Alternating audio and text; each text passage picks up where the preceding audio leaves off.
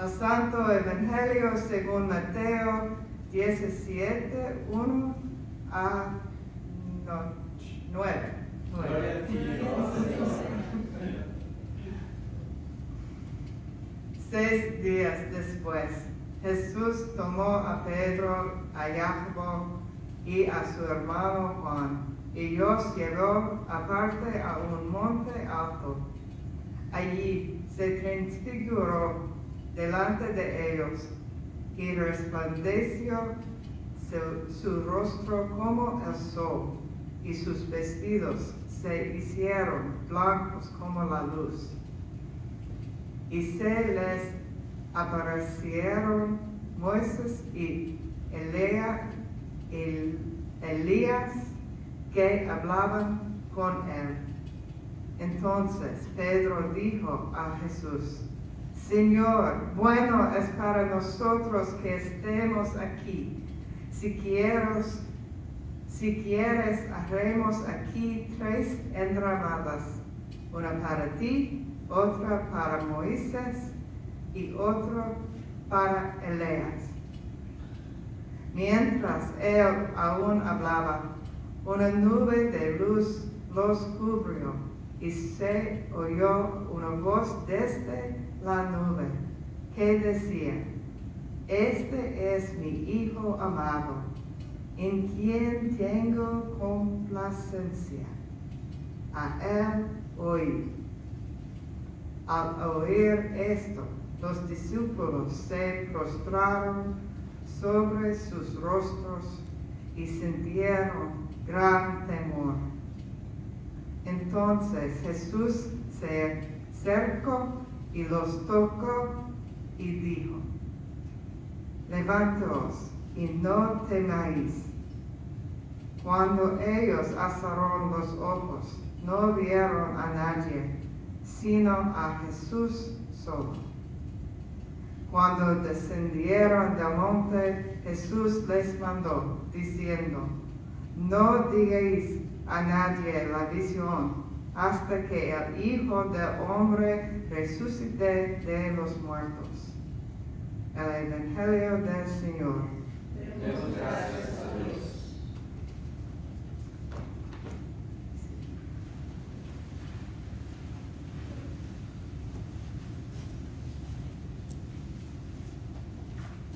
Oremos. Sean gratos los dichos de mi boca y las meditaciones de nuestros corazones delante de ti, oh Jacobo, roca mía y redentor mío. Amén. Amén. Durante las últimas 3 semanas hemos estado escuchando a Jesús predicar a sus discípulos lo que llamamos el sermón de la montaña. Hay mucho ministerio que sucede entre ese primer sermón y el Evangelio de hoy.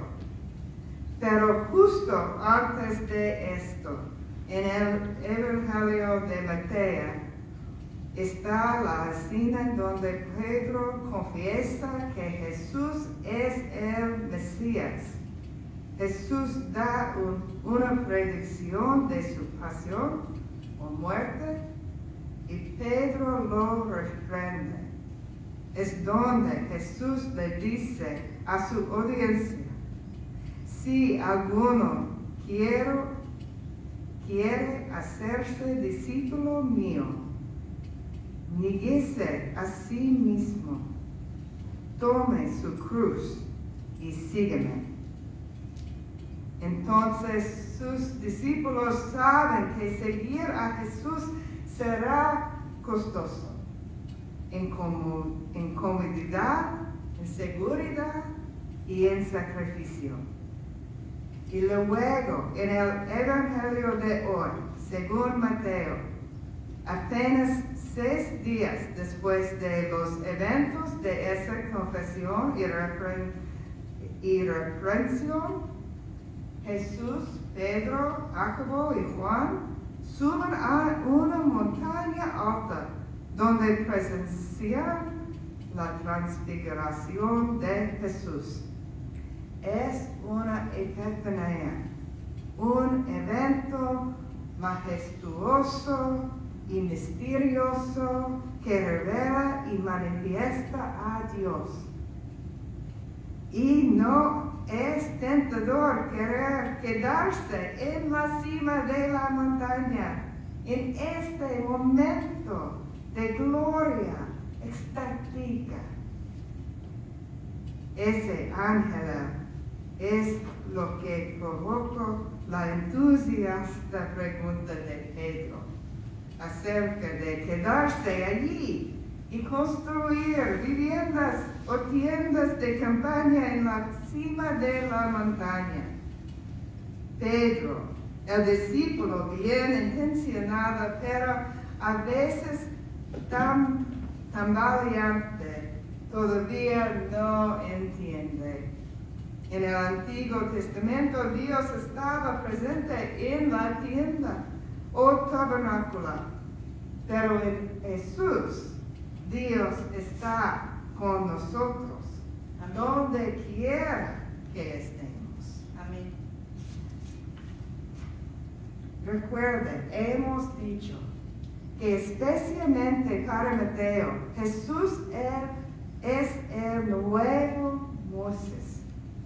Él es el cumplimiento tanto de la ley como de los profetas. En afirmación, Dios habla desde una nube brillante, anunciando que Jesús es el propio Hijo de Dios, el amado, con quien Dios está complacido. No escuchamos a menudo hoy en día acerca de Dios hablando audiblemente, ¿verdad? Pensamos en ello como algo que sucedía más a menudo en el antiguo Israel. Pero en el Antiguo Testamento, los textos que los discípulos habrían conocido, Dios habló a la creación y a Noé, Abraham, Jacob, Moisés, y luego a Gedeón. Y finalmente Dios habló a través de los profetas. No era algo cotidiano. Y aunque las palabras son las mismas que se pronunciaron en el río Jordán cuando Jesús fue bautizado por su primo Juan, no estamos seguros de quién escuchó esta proclamación. Entonces no es de extrañar que Pedro, Jacobo y Juan tengan miedo. La parte del Evangelio de hoy que me llamó la atención fue cómo Jesús respondió a sus miedos. Mateo nos dice, Jesús se acercó y los tocó, diciendo, levántense y no tengan miedo. Escuchamos esas palabras, no tengáis miedo, una y otra vez en las Escrituras. Son dichos por Dios a Abraham y Moisés y Josué y repetidos por los profetas y más tarde por los ángeles del Señor enviados a José, María y Zacarías. Jesús mismo las dice a los discípulos cuando está enseñando y sanando y haciendo milagros. En cada instancia, Dios afirma la presencia de Dios con nosotros en medio del cambio, el miedo, la incertidumbre y las pruebas. Pero aquí la seguridad no está solo en las palabras que Jesús habla. Mateo nos dice que Jesús tocó a los discípulos. Las otras ocasiones en que Jesús toca a alguien en el Evangelio de Mateo está en las historias de sanidad. Toca al leproso y queda limpio. Toca a la suegra de Pedro y ella se cura de la fiebre. Toca a los ciegos y pueden ver.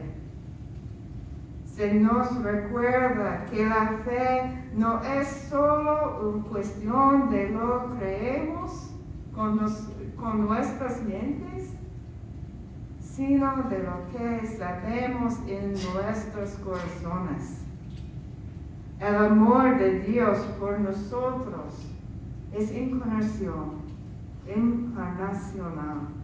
amor con piel, plenamente divino y plenamente humano. Jesús disipa nuestros miedos, nos consuela y nos alienta.